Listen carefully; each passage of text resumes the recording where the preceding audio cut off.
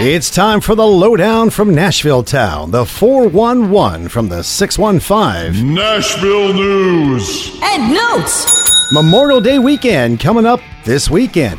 And Eric Church talks about what Memorial Day means to him. It's about especially the soldiers that I come in contact with on the road and play. And not only that, I mean, to be able to make the music that I'm able to make and to say what I want to say, and that freedom to be able to do those things and be in a country where we're allowed to do that, and be in a country where we're allowed to play that stuff on the radio. I don't think you're going to have any American argue that America's not the best place to live, and I'm certainly one of them. I'm very proud to be from here, and very proud that we have the soldiers, and there's a lot of other countries out there in the world that don't want to live the way we do, and that's fine.